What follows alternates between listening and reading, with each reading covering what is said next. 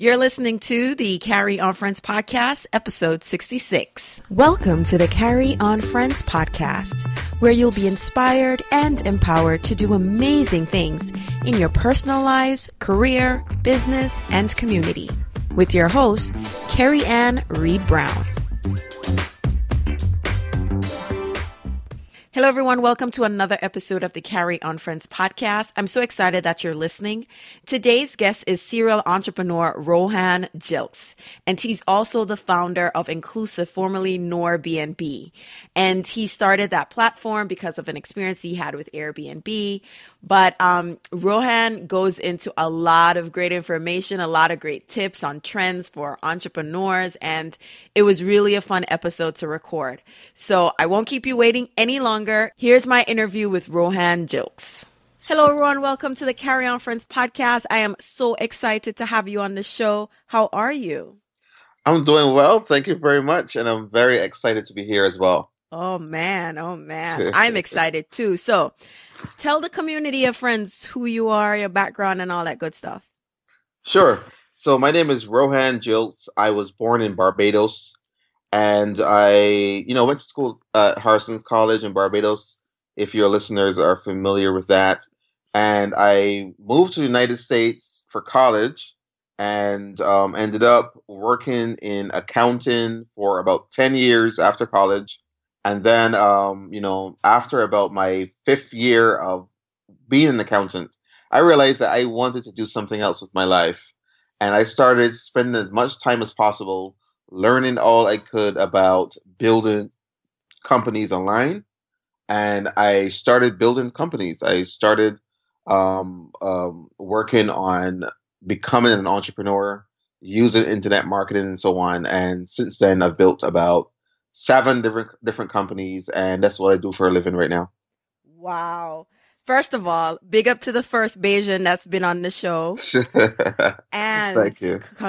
7 different companies. Like, tell me about, like, are these 7 different companies all up and running, or how many are actually, up and running? So all seven of them are up and running. What I do is I build a company, try to get it to revenue, consistent revenue, and then have that company hire a management team to run it. And then I draw my paycheck, or I draw some distribution, and then I move on to the next company. So they're also up and running. They're also 100% owned by me. But I hire a team to manage them, and then I'm able to move on to work on more exciting projects. I'm extremely, extremely excited and interested in, hearing about this journey. And so tell me, what does it take from your experience in launching 7 different companies? What does it take to launch and run multiple businesses? What has your experience been like? And what do you think most of us from the Caribbean or immigrants are doing right or wrong in that regard? So I think that's an excellent question, because that question for me, it reminds me of a question like, what would it take to be a successful marathon runner? Mm-hmm. And that requires you to work all the way back to the beginning, when you had an interest in running and you bought a pair of shoes and you started figuring out how to run for 3 miles. And then you're like, okay, this is possible. This is doable. Then you build up yourself to 5 miles and 10 miles. And the next thing you know, you can actually get into a race and get better and better and better. So that is the process that I'm doing it consistently. But the direct answer to your question is, it takes people starting. So you have to start. So you can't look at the person that is now like, running marathons like every week and be like, man, this seems so impossible, because it just started with me starting in the beginning. Mm-hmm. And so my first company, it really was, I was talking to the lady that cleaned my home at the time, and she wanted me to build her a website. And I had been like kind of figuring out how to build websites and so on. And so I was like, well, I could build you a website, but it would just sit there, because unless you understand internet marketing and so on, you're not going to get clients from it. So what about me building the website and keeping it, and I'll work on the marketing and the customer acquisition and the branding and design and copywriting and so on.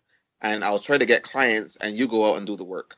So she was like, yeah, I mean, yeah, perfect. Let's try it. And I built that company. She would do all the work, and it was just me and her for the longest, but we grew it and grew it and grew it, and now that company does like $2.5 million per year. Wow. I, yeah, and that's just how it started. So for me, is like what I would tell people is don't like overthink everything, but just get started. Start figuring out how to sell something online, put it out there, and then learn all you can about the process of getting clients and getting customers. And then, I've then grown that into other businesses over and over again. I made money there, put it into another company, made money there, put it into another company. And then, I kind of have like a little, mini empire, I guess, of multiple companies. And that's what I do. Wow. You said Yeah. something there, which we've heard it all the time, the art of the start. We get Yeah. so crippled by seeing, Rohan making 2.5 million. You're like, oh my God, you're looking at Mount Everest, but to climb it, it's literally one step at a time. You have to start taking that first step towards, the Hmm. summit. And we get choked up because we're looking at your end goal and or where you are and Hmm. just being overwhelmed with what we have to do. But you're saying that we just need to start because the sooner we start, the sooner we'll get to that goal, and not to overthink it. Why not overthinking it? What has been your experience when it comes to that? People overthinking entrepreneurship. Hmm. In what way do we overthink? Yeah. So, I mean, fantastic question. So here are the ways that people typically overthink, and I'm going to include myself in this. Myself 5 years ago, I would have said, I want to start a business. Then I would have spent the next 6 months working on a business plan, doing all this research, kind of thinking of all these what if scenarios. So what if I start a business that I go to a person's home and I get sued, or we break something, or people steal our clients? And I would what if and create all of these scenarios in my brain before I even started the first job, right? It's kind of like thinking like, like I want to drive from like Bridgetown, Barbados to St. Lucie, Hmm. and like like right now I'm the person that I would just get in the car and start driving. The Wow. overthinking people are like, well, what it's like there's all these different scenarios that you can create that all they do is they slow down the process of starting. Hmm. What I've realized is all of that learning that people try to do in the beginning, they're better off learning on the go. Because what you think you're learning in the beginning is very often going to be wrong. Hmm. You're going to create things that turn out to not be issues. Hmm. And really and truly, you learn more from action than from anything else. From You theory. learn more from like building something than sitting in class or taking a webinar or taking a course. So like my process of learning has been I would read an article and then I would go do it. I would go like execute on whatever the thing said. Okay, this is how you get followers on Twitter. I would start build a Twitter account, try to get followers based on what the article said. And I'm like, you know what, this works, or you know what, this does not work. So let me find another solution. So everything I do right now is action. I want to Hmm. start something. I find somebody else is doing it that is doing it very similarly, and I say, okay, all I need to do is do what they're doing, and I start it. Maybe we can get going in like 30 days, and then my goal is to get the first paying customer in 60 days. Mm, If I get to day 61 and I can't find some person to pay me, I move on to the next thing. mm. And that way, I just keep things as simple as possible and really focus on taking action. I think that's the key. That's something personally that I've been dealing with. Have all these different things going on, and I really just need to execute on them. It's, it's Hmm. just like, just do it. Just really get it done because Hmm. what you find is that you're here and you're like, well, maybe I should wait a little bit, see how this goes. And like you said, I won't know anything until I'm actually doing it. So that's one of Yes. the things that I've been doing. I've just been executing. And Hmm. before the start of the show, I said, well, I'm not on social media a lot. And that's because I had to find out the things that I used as tools to procrastinate. and just Yes. execute. So I Hmm. I think what you just said right there has been completely my experience, just to execute. So Hmm. how and basically you said you've hired companies to do this. How do you still manage or oversee as a CEO all these different companies and effectively manage your time? Yeah. So like I would say that for people starting out, I would recommend them to just, focus on one company for like a year or two and really build it up. Hmm. But as you get better, you get better. As you do these things for a good length of time, you're able to build systems and processes in place that really simplifies the management of companies. So really and truly, what I do now is just I manage people. I find like the best person to manage a company, and then all I need to do is manage that person. Mm. So it's really like, instead of me thinking about, having seven companies to to worry about, I really have just seven people to make sure that I engage with and that I keep motivated and that I'm able to keep accountable and we're able to look at the data in a very objective way. So that really kind of simplifies the thing where I'm just interacting with seven people that are the best people I can find at managing and growing a business. That makes complete sense Yeah. because if you hire people who and then that's putting the trust into those seven people to really Hmm. own that responsibility and for you to empower them to do the work. And I don't like micromanaging, so how you've described it is just that you're very involved, but you allow them to take ownership of the different companies that they're responsible for their duties for for the companies that they're Hmm. responsible Yeah, for. So absolutely. you share a lot of information online, and you've been documenting, or you shared a lot. What was the reason for you to start doing that? Well, the first reason for me to start doing it was this is probably the first time I've said this on any podcast or anything like that. I was just bored. It was a Sunday. I can remember this is a very, very distinct memory. It was a Sunday and I was at home. I was living in the DC metro area and I was going through a hard time. Like I had a lot of issues with my personal life. I had been laid off from my job and things were very difficult. But I had started to build that first company and I had gotten to the point where I was doing like $4,000 a month or something. Like at that time that meant a lot to me. I mean that means a lot to be able to do that so quickly. And I was like, you know what? I'm just gonna go on Reddit and I'll share exactly how I did it because I know there are tons of other people in the same position that I'm in right now. It was around the Mm-hmm. time like 2009 where so many probably 2010 where so many people were laid off from their jobs with the housing market and so on. Mm-hmm. And so I was like, I'm just gonna post it, and maybe like five people read it or something. And that thing ended up taking off and leading to me getting opportunities to do podcasts and being on entrepreneur.com and being in all these magazines. It just took on a life of its own. Right. And I was like, there is merit in first sharing things, Mm-hmm. of course, because you're able to build a group of people that are really interested in what you're doing, and people will support you and help you Mm-hmm. just by you being transparent.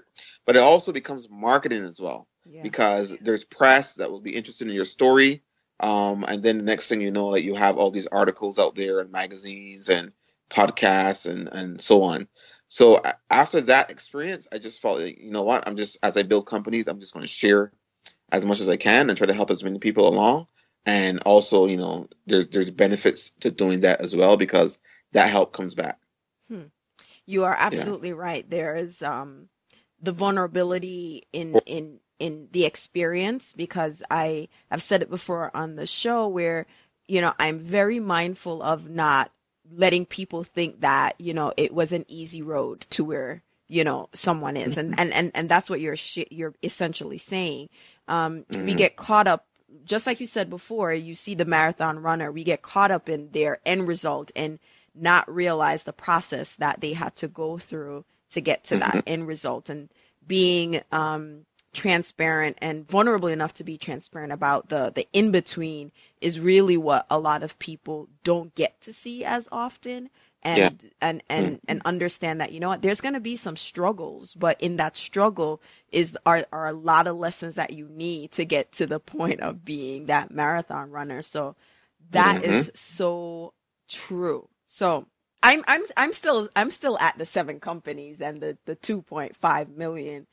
What has been the most challenging of the 7 companies for you to build, and how did you get over those challenges?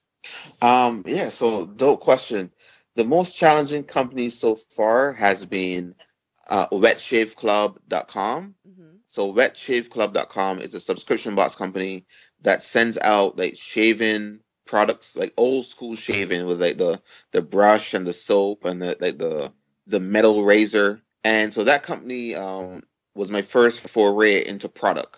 And it will also be my last foray into product because and it's still doing well, and we did well, and we made money there, and we continue to make money there. But I've realized that I just do not enjoy product shipping and logistics and warehousing and packaging and storage and worrying about inventory and all of this. That entire process, the entire logistics of having a product company is not something that I enjoy.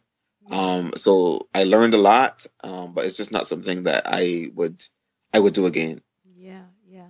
Yeah. We just wrapped up a series on developing, cultivating, and launching your idea. And Jesse broke down all the different things that goes into, having a company. So you have distribute the channels and all of that good stuff. And you pretty much summed it up. It's not as easy as, oh, I'm gonna build a t-shirt and put it up there to sell. There's all this stuff that goes on in the background that Hmm. you need to have the energy to deal with. You have to deal with shipping, where do returns go, customer service, and Hmm. all of that good stuff. So that is very interesting. So from a trend perspective, in terms of entrepreneurship, do you feel like there's because some of the things that I feel like people say, well, how much more t-shirt companies do we need to start, or how many more service companies do we need to start? So there's a sense that there's this saturation of all these different services and products in the marketplace. What is your take on that? So here's my general take. Like we have no monopolies anymore. Mm, Um, there's only like maybe like a handful of industries where there are real monopolies, like like diamonds and cable TV in the United States and so on. But for the most part, every single industry that you can think of is populated by multiple providers of this almost the exact same service or product, and many of them are doing well. So I feel like as a practical matter, the ideas of around saturation and so on is not really real. I do feel though that there's like I get the feeling of like man, like it feels like kind of annoying seeing like all these same companies coming up. hmm. But for the most part, I just respect the hustle, and I'm like, this is just somebody else that is trying to get on board and trying to get going. And for every one of those people, there's like 100 people that sit on the sidelines and don't ever start anything. Mm, So, so I'm like really, really slow to give anybody a hard time. I'm like, yo, if you're gonna give it a shot, like respect, because it's really, really tough to do what we're doing. yeah. I will say though that there's certain things, there's certain trends that are happening right now where there's a lot of opportunities to move from t-shirts and to move from coaching and to move from those type of services and do things where there's a lot of money to be made. For example, experiences right now is like super hot. Yeah. And yeah, so if you're some person that you're living in Barbados, you're living in Jamaica, you're living in like one of the most beautiful places on earth, and so many people all around the world would love to come there and experience some of the things that you know like the back of your hand, but they have no idea about. So like for me, I would be like, okay, how can I build a website that's going to showcase Barbados or Jamaica or Suriname or wherever I am? Hmm. And how can I sell these experiences to people? So you come to Barbados, I'm going to show you around for 1 week. I'm going to take you to all the cool spots that the other tourists don't know about. I'm going to take you to like this. this cave, not Harson's Cave, but another cave where you have to like hike yourself to get there. All these cool things that we may take for granted living in the Caribbean, other people would love to experience.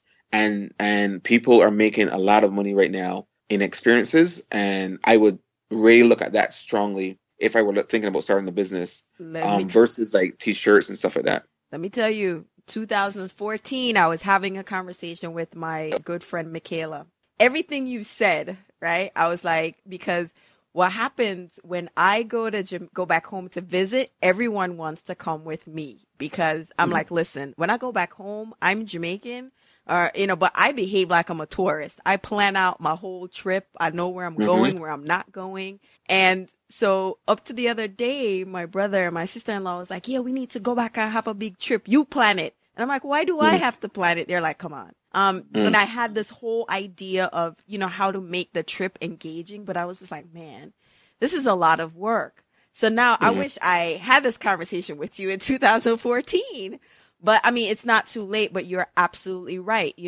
We're looking for a different type of experience when we go away and not the cookie cutter thing that everyone does Mhm. all the time, which is Mhm. why, this is not a shameless plug for them. The Welcome to Jamrock cruise did so well the first couple Mm. years because it took the traditional Jamaican outdoor concert and put it on a cruise ship. And Mm. that was like the whole experience. And now, since then, they've been doing it for maybe 2 years now, or 3 years. And since then, another cruise has opened up, but they've had a different genre of the music. So you have a little bit more singer, so it's really, really interesting. But yeah, I'm definitely seeing that as a really hot trend. So maybe you're going to start a cruise as some calypso. And I think they had a soca one the other day. I'm not sure. Don't quote me on that. I saw it somewhere too. Mhm. But they're having these experiences. So, Yeah. any other trends you notice outside of experiences? I'm glad you told me about the Welcome to Jamrock thing because I'm gonna have to look that up Yeah, after we're that done. one is huge. And my friend Michaela went. She did a whole video on it. A blogger, and so you'll see it. Like it's ridiculous. I was Mm. supposed to go this year, but due to other circumstances, I'm not going to be able to go. But it's like this whole thing, the Marley brand alone, because Mhm. it's Damian Marley and then all the other things around it, and they leave from Miami and they go to, you know, different ports in Jamaica, and then they go back to Miami, and it's like this whole big thing. So I'll send you the link so you could see that stuff. But yeah, it's huge. Awesome. Yeah, definitely send that to me. So there is another trend that we have benefited from in building our businesses. And so really what's happening right now is it's kind of like this local intermediation, like that's kind of the word for it, where you take a very simple service and you apply a very convenient way for people to get that service. So for example, you have like taxis and like Mhm. but Uber comes along and says, okay, I can get you a car coming to your house in 8 minutes every single time. And so what we did with the cleaning service is a very simple service. People come to your house, they clean, they leave. Very simple. It's not a very sophisticated process. But we're then able to say you can download our mobile app. You can come and pay online with your credit card.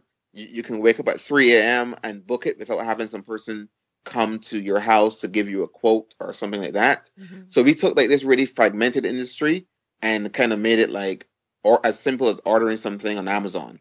Mhm. And that was the thing that has been successful for us. And you see a lot of other companies doing very much the same thing across home cleaning, painting, lawn care, pool cleaning.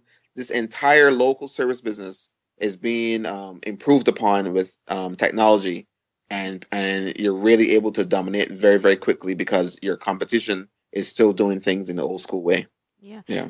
I think that's the common thread. It's like, technology is here to stay. It's not going anywhere, and you have to leverage technology to kind of improve what we would traditionally do. So, the service is like, there's no more yellow pages. So how do you create that bridge between all these, like you said, fragmented services? So that's cool. Definitely look into that. So, you just shared a lot with us here in terms of being an entrepreneur and what it takes. And the most important takeaway is just to start. Don't sit and just plan. You have to start.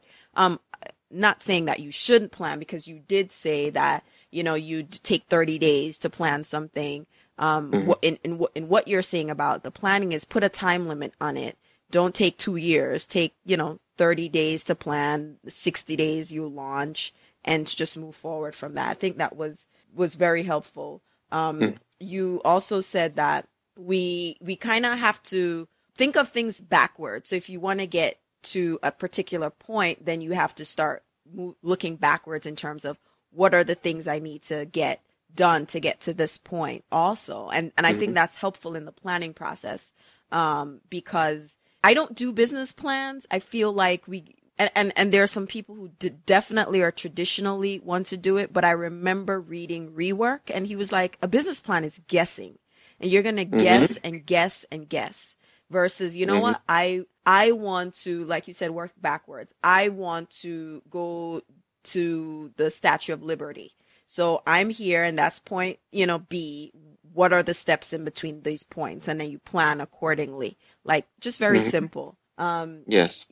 You also said focus on building one business at a time, 1 to 2 years. Sometimes the next bright and shiny thing comes across our way, and we're like, oh, I should probably do this.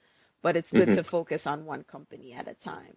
And then you're saying that saturation isn't real. I think that's like something I need to really absorb, because there are so many different or smaller players in most industries, with the exception of a few. But there's, and then when you think of it, you think of the target audience, right? Not everyone might like Rohan, but they might like Carrie Ann. So they might go to us just because different people like us for different reasons. Yeah. And when it comes to experiences and intermediation, those are trends that people could look to for inspiration. Because even if you're thinking of getting into entrepreneurship, and you do it, there are still hundreds more sitting on the sidelines that have never done it. So if you want to do it, just do it. Man, I just recapped the whole episode. No, for real. All right. So I have one, I think I have one question. Like, so as immigrants and people from the Caribbean, do you think there's anything that we have as a particular advantage when it comes to entrepreneurship or innovation? I think so. But if it would be anything, it would be this. But there's a disconnect, and I'll explain it. So, like, on one side of the Caribbean, you have people that they have spent their entire life hustling. They wake up, they sell bananas, they sell akis, they sell newspapers, they buy all types of randomness T-shirts and resell them. Like we have this culture of like, let's sell something. Like, especially if you're living in certain places in the Caribbean, like you have to sell something. Yeah. You know what I'm saying? You got to be a hustler. Yeah. So there's that piece. But then there's this chasm where you have another group of people that they are better off. So they have gone to good high schools. They may have gone to the University of the West Indies or something, and they have all this education. And what I think happens, and not just in the Caribbean, but in general, is that a lot of formal education, it kind of like, it removes your hustle. It kind of makes you think of things in like, okay, well, here is the 15-step process I need to take while I'm analyzing a company with this particular framework, and blah, blah, blah, and blah, blah, blah. And next thing you know, it's a year later, and you still haven't started a single thing. So that's like the two groups of people I see in the Caribbean. And I just wish like the hustling group had the access and the knowledge of the better educated and more well-off group, and that they were able to apply some of that access to the hustles that they're doing, and be able to build something. I feel like if you can find a way to find people that get access to the internet and have all these opportunities, but still don't lose that hustle, we can do really, really well. Somebody has to come up with a way to fix that chasm in the middle. I've been able to become some person that learned a lot and was not and did not allow the college kind of crap, if I can say that, to stop me from like still chasing my things as aggressively as I would have been chasing them if I were in Barbados selling lettuce or something, which is something that I did when I was growing up. So that's kind of like my take on the Caribbean. No, you're absolutely right. It's one of those things where I've talked about myself. I didn't finish my undergrad, but you know, I consider myself a very learned person because I continue to take courses and classes and all this other stuff. I think what happens in the Caribbean is that we and immigrants and we place such a heavy emphasis on education and traditional roles that you know, if I want to get a promotion, I'm gonna go back to school. If I want to do this, I gotta go back to school.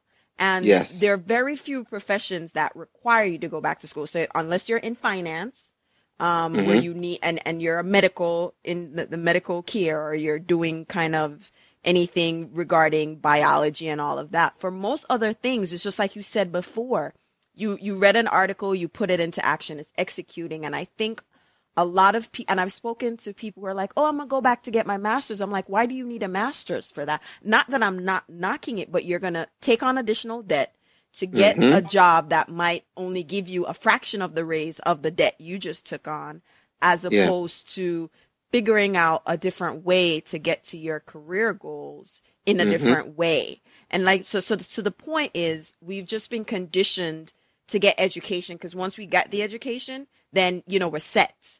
And so that hustle kind of comes out, because all we know is the education is our safety net. So we think the more of it we collect, it will help us get to that point. But it's that hustle. So like you, my grandmother sold ice because our next door neighbor didn't have electricity. So you sell ice. You sell, you know, baked goods. You know, you know, when people talk about the Kool-Aid, you put it in the little bag and you put it in the fridge, it freezes, you sell that.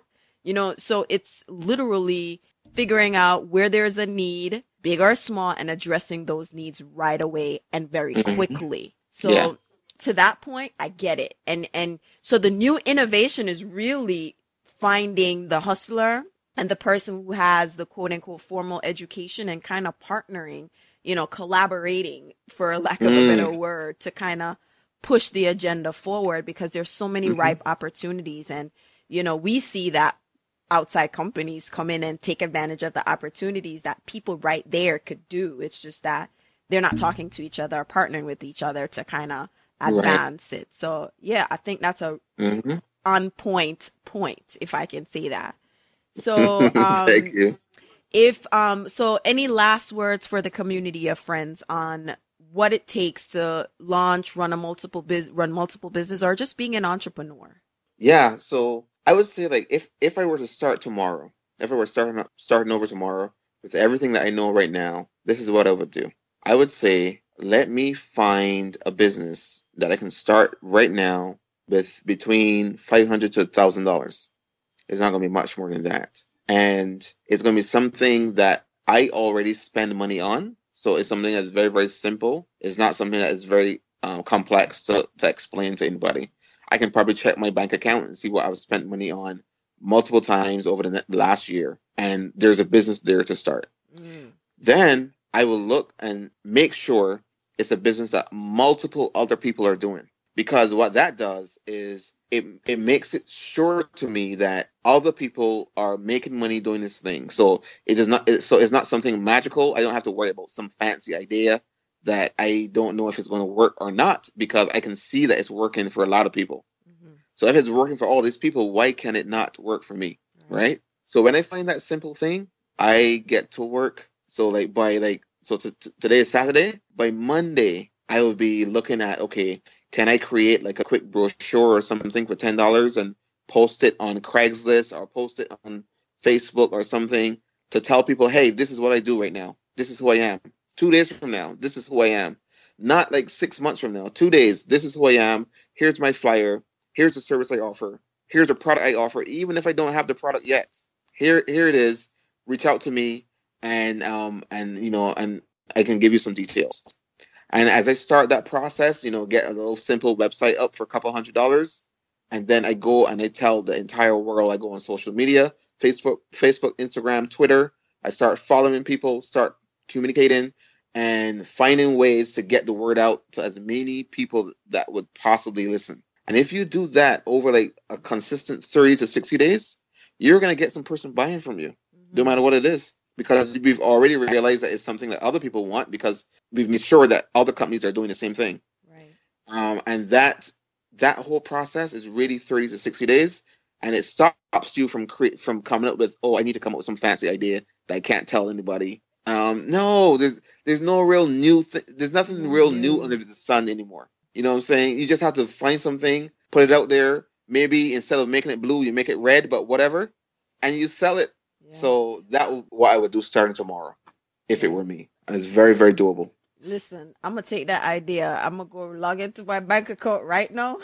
And actually, I'm going to log into my Mint account and see where much I'm spending and see where, that is so simple. So I'm going to try it out myself. Awesome. Rohan, thank you so much for being on the show and just lending, Thank you. to sharing what your journey has been like and the information. I'll definitely put in the show notes more information about where to find you and, your different companies. And I wish you continued success. And as I love to say at the end of the show, everybody walk good. Okay, friends, I hope you enjoyed this episode of the Carry On Friends podcast. For a recap of this episode and other great articles, please visit the blog at www.carryonfriends.com.